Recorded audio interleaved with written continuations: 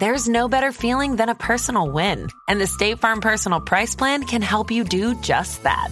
Talk to a State Farm agent today to learn how you can bundle and save with the Personal Price Plan. Like a good neighbor, State Farm is there. Prices are based on rating plans that vary by state. Coverage options are selected by the customer. Availability, amount of discounts and savings, and eligibility vary by state.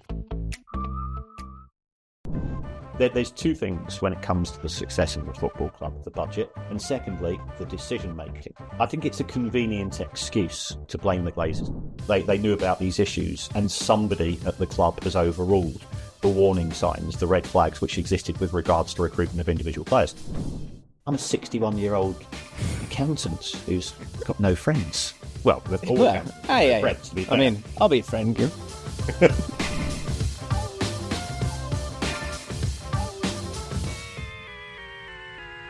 Hello friends, welcome back to The Ripple Effect with me, James Lawrence Alcott. Now, if you are watching this exclusively on Spotify, you will be able to notice quite quickly that I am in my office. I'm not in Spotify studios, but fear not, we have a fantastic interview. I've just finished chatting to Kieran Maguire, who is from the Price of Football podcast. He's also got a book out right now talking about how you would run a club, and there is a link to that in the description, and we talk about that during the interview.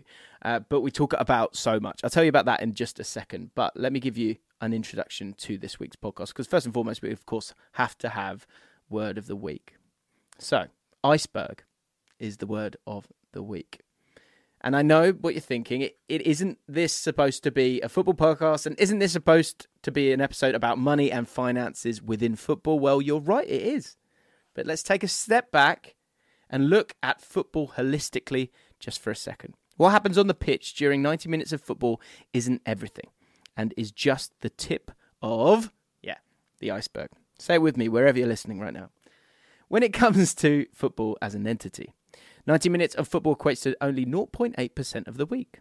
The other 99.2% is vastly made up from clubs looking at themselves as businesses and making far more important decisions than those made on the pitch. And that's why iceberg is the perfect word for this week. Football isn't surface level anymore, and what goes on behind the scenes or below the water is the majority of what's important nowadays.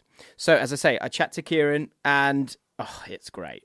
And I think it's one where don't skip along, because as you guys know, and hopefully you see this as a positive, and that's why I keep coming back to the podcast, I let curiosity lead me. And so we have about 45 minutes with Kieran, and I've got so many questions I'm desperate to ask him. And we wanted to talk about Newcastle. I wanted to talk about Tonali. I wanted to talk about the price of sacking a manager. But we weren't able to get to that. But what we were able to talk about was Everton and Man United, and what is a good owner. Because there's a lot of football fans that are they will throw stones, understandably, at the people higher up. But what I thought was really refreshing from Kieran was the fact that he has a couple of takes in here where I know that Man United fans will be screaming at some elements of it. But I think for him, he sees it as clear-cut from his point of view when it comes to the Glazers and the connection between the Glazers and the success or lack of success when it comes to Manchester United. We speak about Everton and the points deduction. I ask him if there is a problem with ownership in football. And we talk about his feelings on 777 and if it was up to him, if he would take them as owners, or if not, would he feel a sigh of relief more if the deal got done or if the deal didn't get done?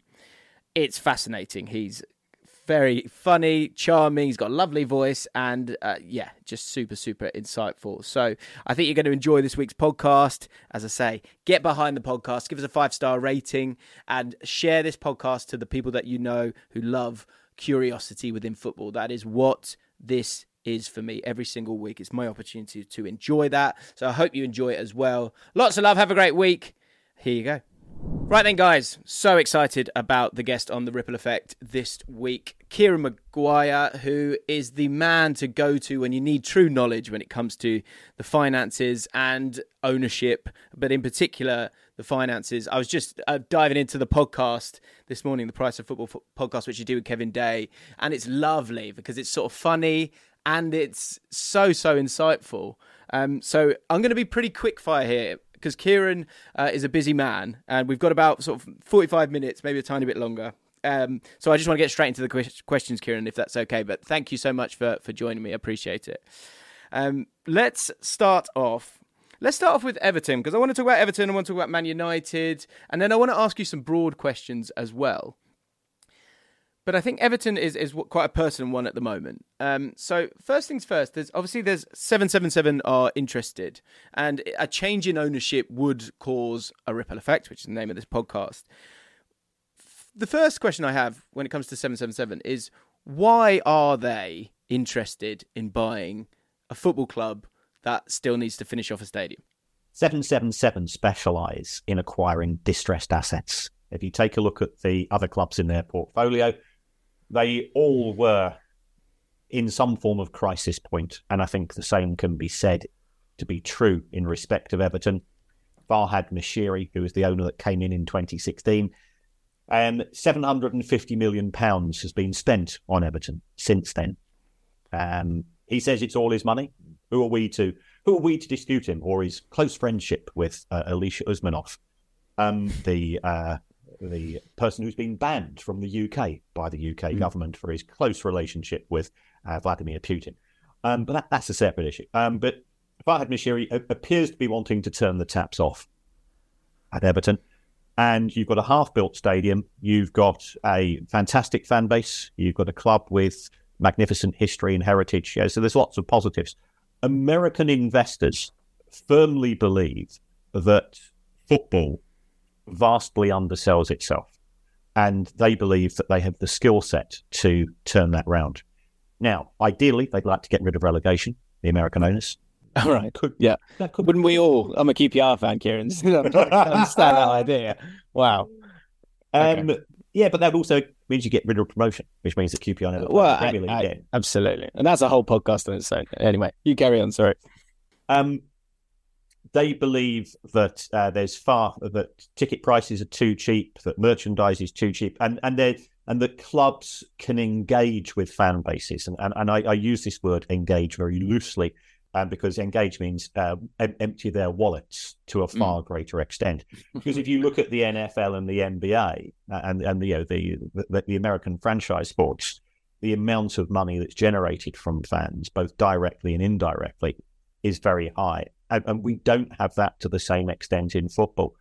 So they believe a little bit of American capitalist stardust combined with the benefits of English football and sort of European football, in which there isn't centralisation of distribution of money, which means, what they want is the rich will get richer and the poor will get poorer.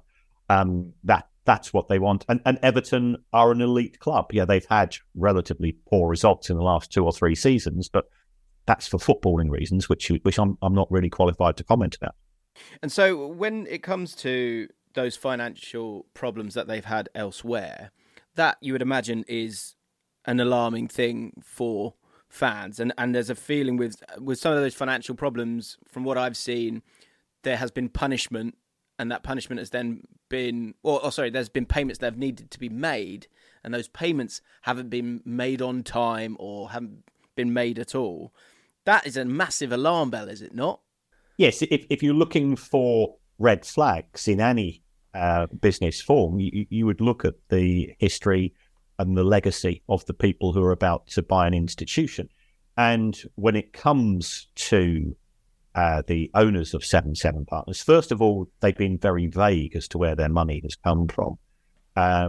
Secondly, we've got one of the owners, Josh Wander. And look, we've all done things wrong when we were younger. Yeah, I once had to go on a speed awareness course for driving at 35 miles an hour in a 30 zone, and their owner's done very similar. He's spent time for cocaine trafficking, and and they both involve the word traffic. So no I've got to do a course on Friday. Bizarrely enough. How ironic! Yeah. So I hear that. We make mistakes. We all make mistakes. Slightly different. I think the severity of both is slightly different. But But I guess that's an interesting thing to talk about, actually, maybe then, because I do want to ask you about the sort of Usmanov situation in terms of how much has that led to where Everton find themselves now?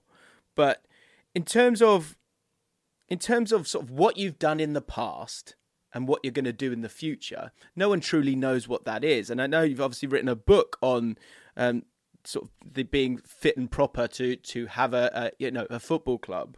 How do you feel about the history of an owner, and if there's elements of dirtiness in that? Because there's a general feeling that the richest people in business have probably done something a bit cheeky at some point. I absolutely agree with you. You don't get to make an omelette without cracking some eggs. And in order to become a millionaire and then a billionaire, you have to make tough decisions, and there's going to be negative consequences. I think what concerns me in relation to Everton's owners is that there's too much noise.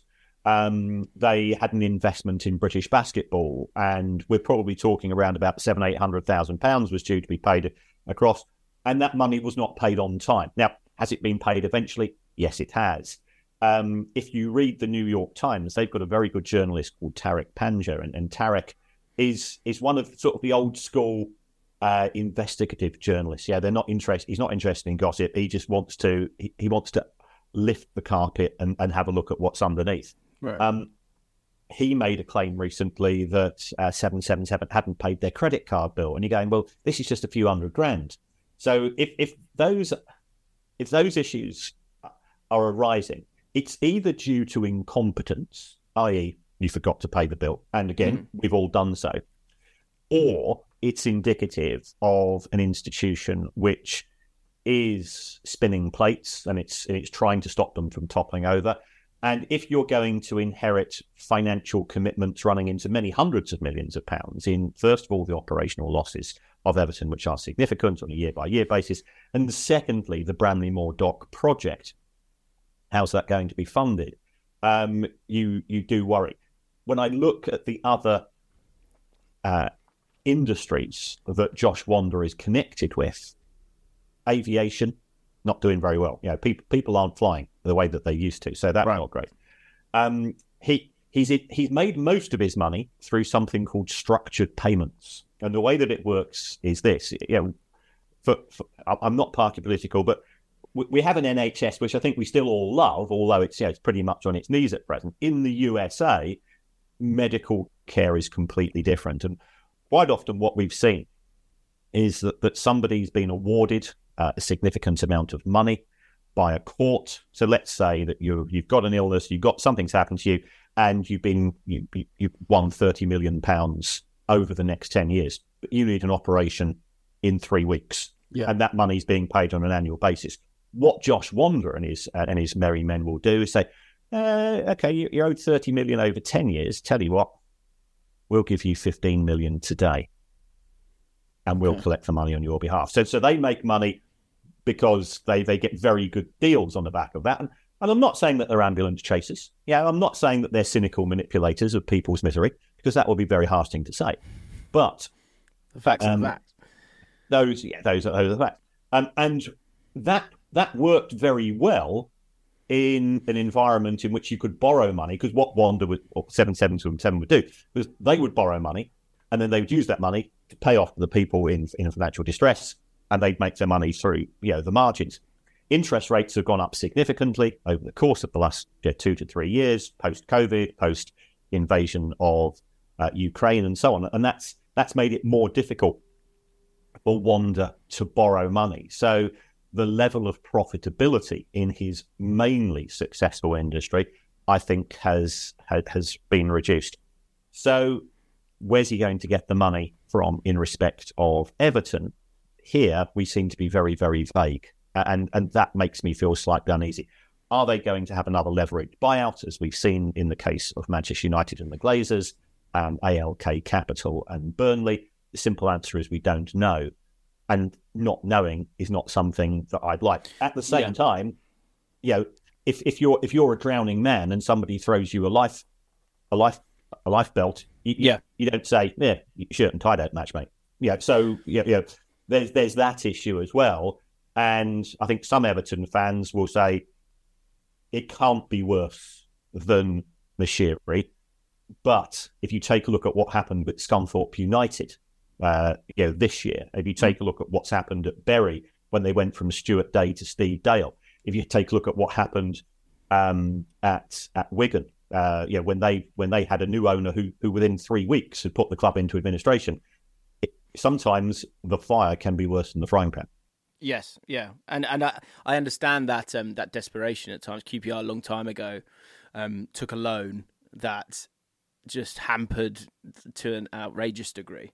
In your gut when it comes to this one, because the one question I had was, so what if they don't take over?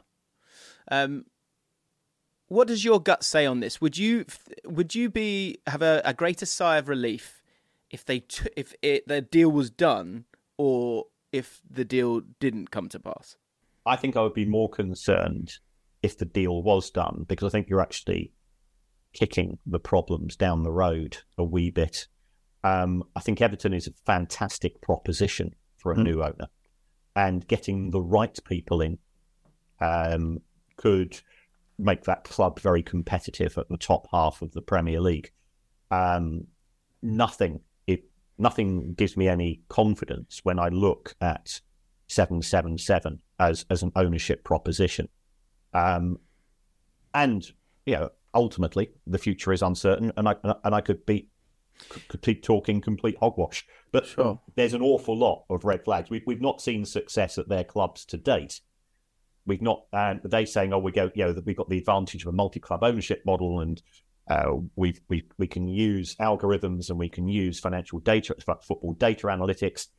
And I say, fair enough, but show us the money, show us what you've achieved to date. And they go, not quite got it cracked yet.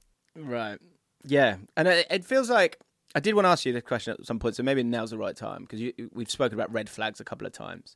So from a broad point of view, what is the sort of checklist of a good owner, and what is the checklist of a bad acquisition, a bad ownership sort of takeover, or someone coming in like a 7-7? Because I think what I wanted to do with you, which I know you do on the podcast, and so everyone should go check out the podcast, but there is a lot of anger thrown at a board at different times. And I feel like sometimes that is just coming from the fact that they're kind of over there and up there, and it's easy to kind of shout at them, and you can't really cobble together a real answer for what's happening on the pitch. And so let's make it be about him or her and their recruitment.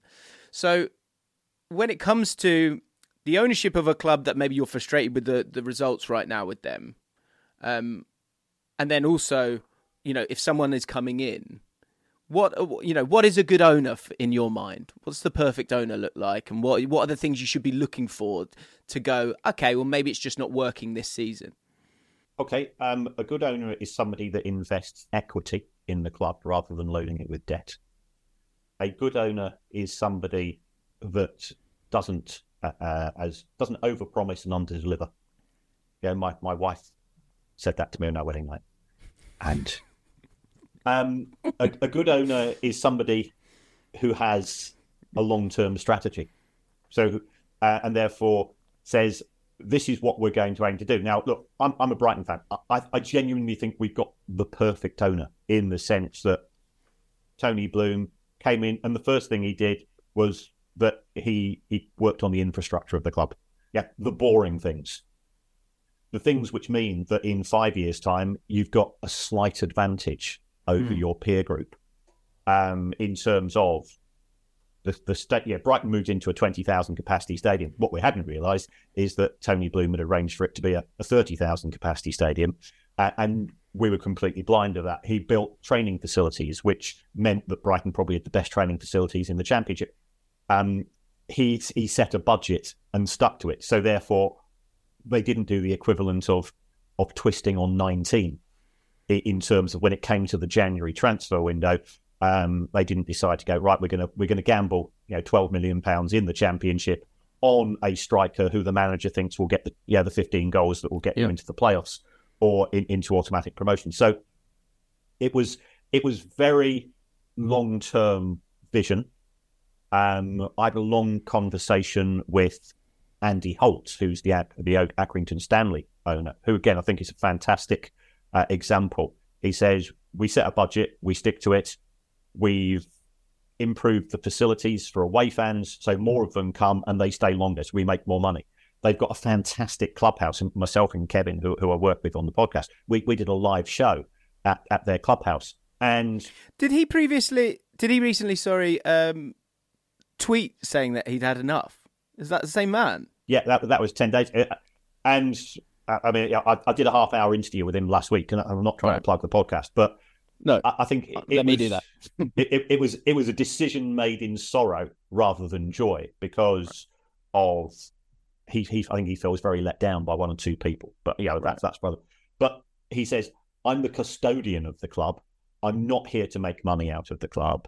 I'm here to give it make the club a focal point, the hub of the local community, somebody that actually understands what it's like to be from West London or Manchester or Newcastle, and represent the town or city to make the people proud. I agree with you that it's very easy to scapegoat owners and managers, because if you have 24 Pep Guardiolas in the Championship managing clubs, and if you've got 24 Roman Abramoviches funding clubs, Chelsea lost £900,000 a week for 19 years. You could have 24 of those in the Championship. 3 of those clubs will still be relegated, and therefore you'll probably have half a dozen sets of fans screaming blue murder at the manager and the owner, because it's the easy thing to do. And I genuinely feel, ultimately, I'm a football fan who happens to have a big calculator. Yeah, that's my job. And I genuinely feel, as fans, perhaps we need to take a step back at times, because the question I get asked most of all in relation to going on to football fan club podcasts is, how much money? What's the maximum money we can spend? We want to gamble, and the trouble with gambling is you lose more often than you win. And if you do lose, then you should really sort of lick your wounds and get yourself together again. But fans seem to have this sort of, it's a bit like the Men in Black movie. They sort of got this magic pen, and they forget that last season we overspent, and the season before that we overspent, and therefore they say, why aren't we spending money this season? If you take a look at Manchester United, their fans are screaming, why are we taking players on loan? This is Manchester United. What they've not realised is that the Glazers had actually sanctioned a budget such that they owed close to £300 million in outstanding transfer instalments from previous years. Well, it's a bit like your credit card. You can't spend money on your credit card if you've already maxed out on the limit. Yeah, but we're living in a world in which short-term memory it takes over long-term strategy, and that for me, a good owner plans for bumps in the road, has the strategy, builds up the club in terms of its capacity to generate income, and the budget works on the back of that. And because I agree. Like when you are a fan of a QPR or and a Brighton are at the best side of it, but you've had both. I think what you start to realise is there is another season, and sadly I will be there. So there's no rush. But I think sometimes there's possibly for the bigger clubs and I guess the cliff edge of the Premier League, and because coming back to Everton for a second, there's a feeling I've seen some people saying that Everton can't come back from getting relegated, and if they go down they might not come back up, and to a point that is, of course, that is true, and we've seen QPR, Wolves, Leeds, Southampton, Leicester, numerous clubs go down to League One, but they do still remain big clubs, and there still is always another season, and that can often, and you can get yourself back up there. But what is interesting, I think, these days is those cliff edges from the Premier League to the Championship, and then down from the Championship. And then it almost it's starting to create a bit of a cliff in the middle of the division as well, and then again down into League One. The custodian thing. Is that for a Man United, for example? Is that a romantic idea for the custodian to be okay with, for it to not be about making money? Or are there, when you're talking about a good owner, I understand you. I think you're concentrating on someone who is sort of the bulk of the EFL or the Premier League. But for those sort of juggernaut clubs, do they need something a little bit different? Because the one thing I would say, if you're looking for someone who, gets the community, gets the club, is a custodian, is not bothered too much about the sort of overall making of money and it being a cash grab, that really narrows down the amount of people that you can bring into a club.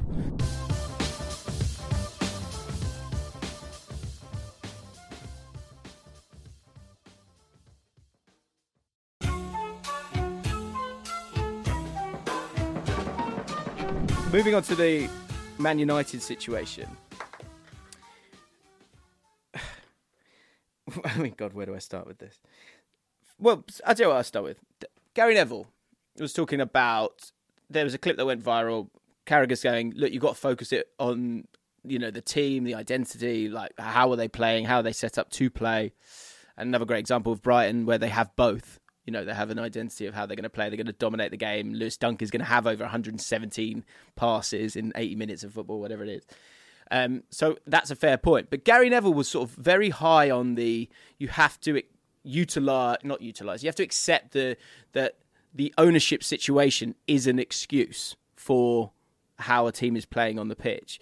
With your sort of vast experience, is that a real thing? Or is that something that becomes a sort of self-fulfilling prophecy because it gets grabbed as an excuse? I think it's a bit of an easy get-out clause. If we take a look at Bury, they were promoted from League 2 to League 1 under Steve Dale. Steve Dale was a horrible human being. And there were things taking place at Bury which came to light. So I think it's a convenient excuse to blame the Glazers. If you actually, there's two things when it comes to the success of the football club. A, there is the budget. The budget is important. There's no doubt about it. And secondly, there's the quality of the decision making when it comes to talent, recruitment and retention. Manchester United have spent on a net level more than any other club over the course of the last decade in the Premier League. What they've been very poor at doing is buying the right players. And this, I'm football finance. I'm not football. I'm not qualified to talk about football. I always say this. But you take a look at the level of sales. Because when was the last big sale that Manchester United had? It was. When was? I'm studying. Yeah, and if you take a look at the players that they bought over the course of the last decade, when was the last one which you would say was an unqualified success? And I've always been arguing that Bruno Fernandes has been, but the more I look at him, if ever a person was less qualified to be a captain of a football club because they're just focused on themselves. And I've never seen a player down tools during a match the way that he did at Anfield, which I thought was one of the most disgraceful performances of all time. Mm. That it's therefore you have to say, okay, who is making those decisions? And you've had two chief executives since David Gill and Sir Alex Ferguson were a really good pairing. One of them understood the business, one of them understood football. They've been replaced by two rugby union fans in Ed Woodward and Richard Arnold, who, sure they're nice enough guys, but I've heard enough stories which means that the culture of the club makes me feel quite uneasy. And they've then not appointed a director of football. If you take a look at the success of Liverpool, yes, they got the right manager in Jurgen Klopp, but they also had in Mike Edwards and Ian Graham people who understood the data. And Liverpool have bought very well on a very consistent level. Manchester City have taken the same approach. They've got Tiki and they've got other people at senior positions who understand football, but they've also recruited somebody who has a PhD in astrophysics into their recruitment team because he understands the numbers. And that doesn't appear to be the case. The only numbers that Manchester United are interested in is how many social media followers does Cristiano Ronaldo or Paul Pogba or Jordan Sancho has? Oh, we'll sign them then. But isn't there a basic understanding that you go for best in class if you have the capability to do that? And that understanding of a hierarchy of the football side of a football club is kind of well trodden. So why do you think that hasn't been able to be put in place at Man United under the Glazers? Because the people making the decisions aren't good at making decisions. So is that a counter argument to the idea that of what Gary Neville is saying in terms of the ownership that does have that trickle down effect? Yeah. I think the Glazers will admit that they know nothing about football, so therefore they've employed chief executives who employ the people in the football side of the business. And to me, people say to me that the Glazers are the worst owners in football. They're not. I mean, it's a generous budget. The Glazers aren't responsible for Manchester United failing to do due diligence on certain players who I'll tell you about after the podcast, but I'm not prepared to mention on the podcast because I knew things about them, and either they did know about them and they ignored it, or they knew about these issues and somebody at the club has overruled the warning signs, the red flags which existed with regards to recruitment of individual players. So I think it's a boardroom issue rather than, how often has Sheikh Mansour been to see Manchester City in 14 twice? So, it could be argued that he's not particularly interested. Admittedly, he's underwritten a pretty big budget at Manchester City, but Manchester City break even on an annual basis. I know there'll be snarky comments with regards to the charges levelled against them, and I fully understand that. Manchester City are a pretty well-run ship, in my view. So with Manchester United, kind of, are you suggesting that the main role of the Glazers is to provide a budget? Because they can then stay out of the way of it, can't they? Yeah, it's to sign off on the budget because they don't put any money into the club themselves. Yeah. Now, where this disadvantages Manchester United is that under the Premier League rules, an owner is allowed to put up to £90 million on a rolling 3-year basis, which will assist the budget. But Manchester United is the biggest club in the country. Let's stop the nonsense. And I get a bit fed up with their fans are based in Lagos and Mumbai and so on. It doesn't matter. They generate more money. They sell more column inches. I know, I'd be hypocritical saying otherwise. If I got a Manchester United story on the podcast where I put out Manchester United information on Twitter, I put one out on Saturday morning and it had 800,000 views. I'm a 61-year-old accountant who's got no friends. Well, all accountants have no friends, to be fair. I mean, I'll be a friend, Kim. Amazing. Okay, so... Okay, some quick fire questions when it comes to Man United. First of all, is this taking longer than expected? The takeover, yeah. Yes, and part of the reason for that is the Glazers, A, can't agree amongst themselves as to what they want, and B, they nickel and dime, for want of a better phrase. Certainly, all I can describe as senior sources close to the Sheikh Jassim bid. Comments I had via them was that they felt that they had a deal. They felt that they'd made a very fair offer on more than one occasion. And on each occasion, the Glazers said, "Well, go away, we'll think about it." And they come, "We want more, we want more." Yeah, you can imagine if you're trying to buy a house under those circumstances or a car or a big ticket purchase. And in the end, they walked away because they got so fed up. But they've been messed around an awful lot. And that has delayed the process. We should not be taking 12 months to sell a company which has a very clearly defined set of assets and is in an industry which is high profile. So therefore, you're going to attract a lot of potential bidders. So now we're at a point where Ratcliffe looks like he's coming in. They have resisted a full sale. Do you believe? I mean, we've kind of touched it. I had a question: can United succeed with the Glazers in power? I mean, would your short answer be yes, they can if you get the right people, allow the right people to be smart enough with the football club. And with that in mind, that feels like Ratcliffe is coming in. He will have 25%, but he'll kind of have 100% responsibility of the football operations. Manchester United have had success under the Glazers. They've won the Rumbelows Cup last year. They've won the Champions League. They've won the Premier League. They've won the FA Cup.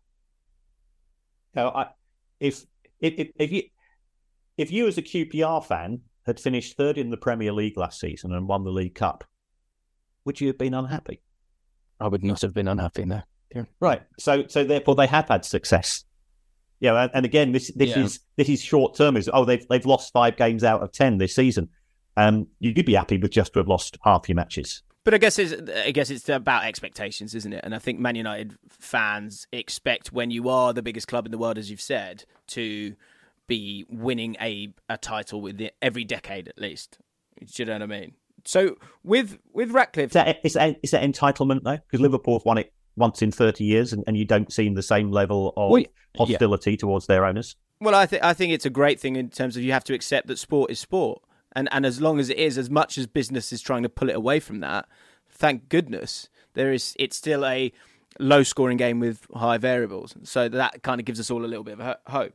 With Ratcliffe, why, and him getting 25% of the club, why would the Glazers ever, after this, say he comes in, does a great job and, revenues spike, and they've been suggesting that there has been a rise in revenue anyway, and that's why they've struggled to sort of get the sale price correct. Why would they sell any more to him? Because what is likely to be the case is that there will be a contract which will say, I can buy 25% in 2023/2024, whenever it's going to be. And then in 2 years later or 3 years later, I will have the right, so I'll have the option perhaps to buy a further investment, which will give me a controlling stake. And this will be at such and such a price, which will be linked to the quoted share price on the New York Stock Exchange, or will be linked to the intervening success of the club on the pitch. There's likely to be an opportunity for him to take this thing further. Would that need to be baked into the contract at the initial 25%? Because if that doesn't happen, then why would they ever do it? It needs to be in there right at the start, right? I think it would certainly be useful. Am I allowed to use rude language? Oh, yeah, go for it, mate. Okay. Buying the 25%, I've described this as a cock-blocking exercise in the sense that it would make it very difficult for a second party, another party, to come in and buy a controlling interest in Manchester United. So it does give, it would give Sir Jim Ratcliffe a lot of leverage when it comes to the future of Manchester United. If the club is a success, the benefit for the Glazers is that they could sell out at an even higher price. And we've seen with both Project Big Picture, which they were very much behind, which meant they would take control of the domestic game, and also the Super League, where effectively they and their cronies would take control of the European game. That's what they want. Money and control is their driving ambitions.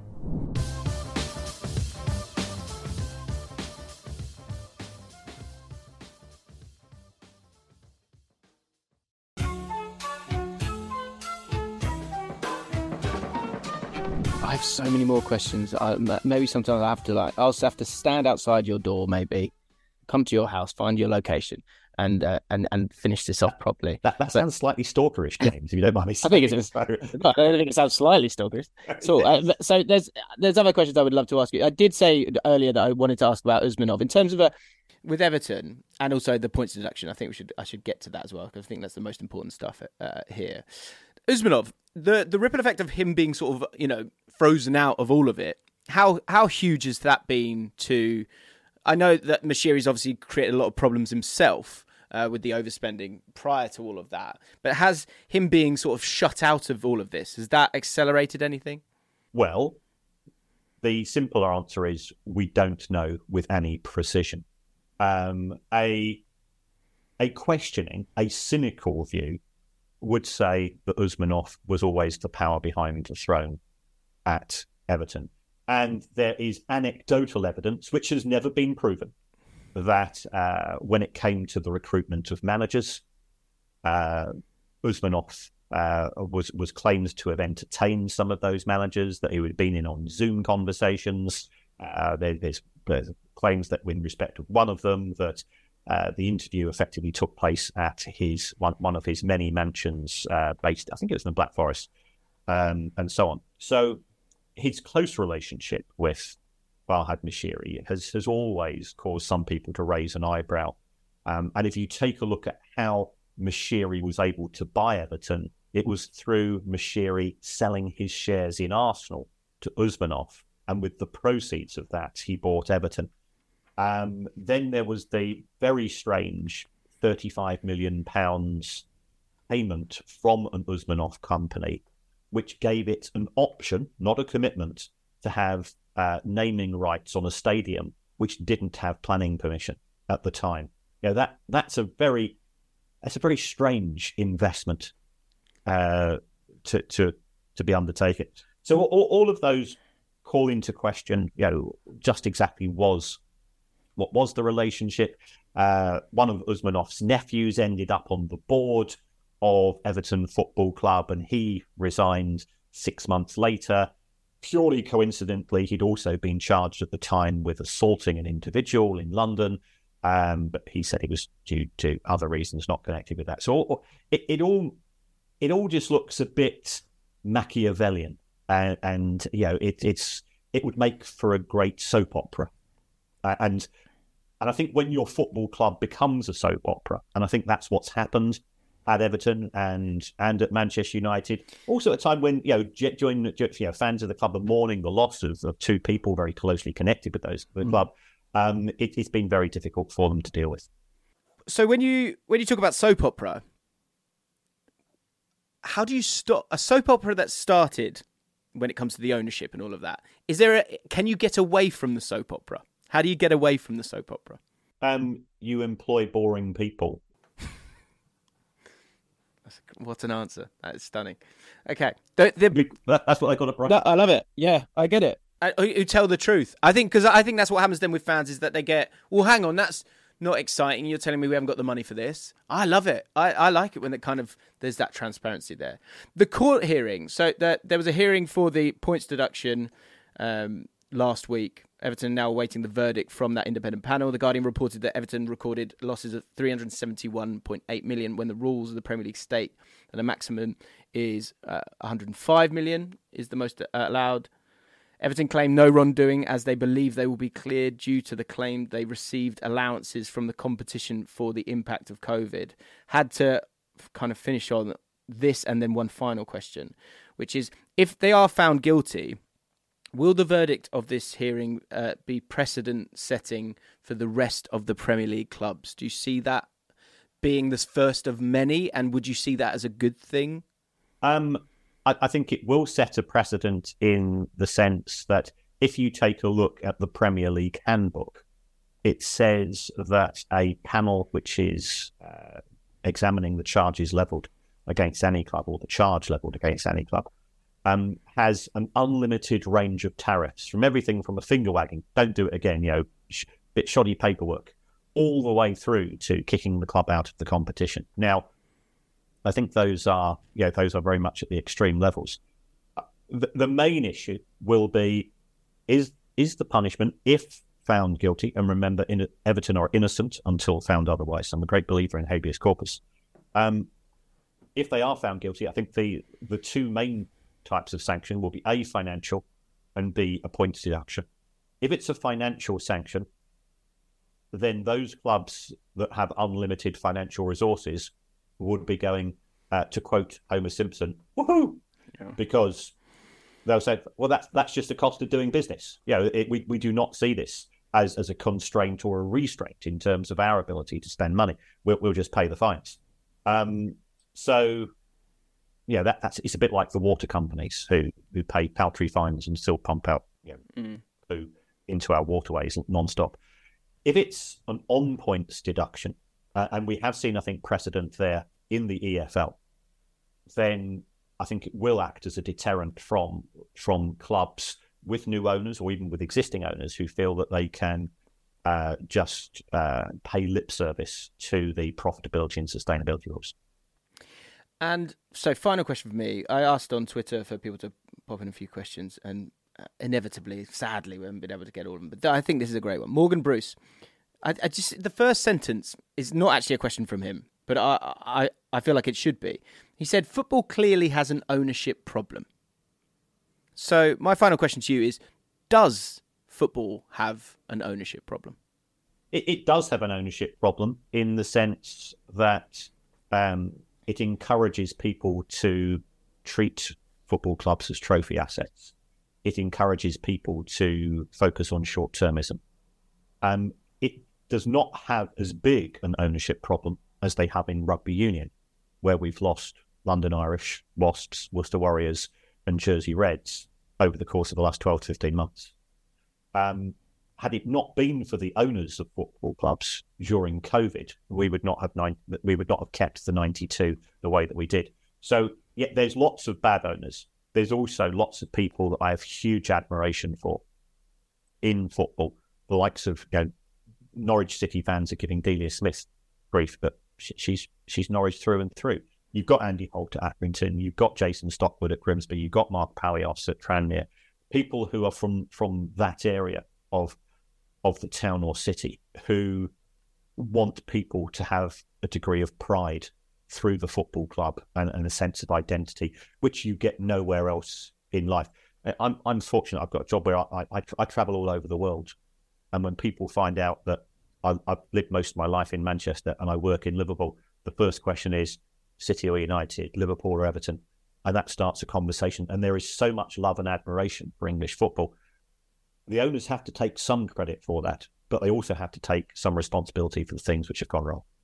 Great place to finish, although, yeah, as I say, I will be visiting you soon. Kieran, tell people not very quickly, as long as you want, but I know you've got to go. Tell people about the book and the podcast. I binge listening to the podcast currently. I'm excited about the book. Unfortunately, it is, right behind you, which you can see exclusively on Spotify if you would like to watch this video, if you're not just listening. But Unfit and Improper Persons. Tell people about the book. Go for it. Well, I've had loads of people saying to me, you talk the talk, could you walk the walk as a football club owner? And I say, well, fair comment. There's 2 or 3 reasons why I can't do that. A, I've not got the inclination. I'm a Brighton Hove Albion fan, and we've got an owner who is, I think, close to perfect. Secondly, I'm skint. I'm a teacher. I'm on a teacher's salary. Thirdly, I'm far too old. So, to achieve what a change in a football club, I think you are talking a good decade. So it's actually a lot quicker to write a book. And myself and Kevin's a brilliant writer. He's a comedy writer. And so Have I Got News for You as associate producer there. And so he's an absolutely brilliant writer. So we put this book together. Kevin's written it pretty seamlessly. I effectively act as his Jiminy Cricket. Okay. When he's trying to spend too much money, my job is to go in there and say, well, this is how budget works. This is what you can do. Now, clearly I'm biased, but it's a funny book, and as Gary Lineker, no less, because Kevin used to write for Gary when he was on Match of the Day in the early years. It's a funny book which articulates and deals with serious football issues as well. Fantastic. A great stocking filler. Indeed. For Christmas for somebody who you don't really like that much, but they like football and they're slightly different. Okay. There will be a link to said book in the description. As I say, go check out Kieran. Thank you so much. I really, really appreciate it. I just reached out and you said yes, and that's wonderful, Kieran. So thank you so much for spending a bit of time with me. Incredibly insightful, and I'll let you go. But good man. Appreciate it. Cheers, James. All the best. Bye-bye. Cheers, pal. Right, guys, fascinating interview, as you've just heard. Did want to say thanks again to everyone who is listening to the podcast. I hope you enjoy it. Just one podcast this week, but if you haven't checked out last week's, we do a Pyramids of Alcott, where we are breaking down Premier League managers and talking about the 8 managers that will be making way. But the whole back catalogue of The Ripple Effect is banging. All right? So go check it out. Thanks for listening. 5-star review, all that good stuff. Lots of love. Goodbye.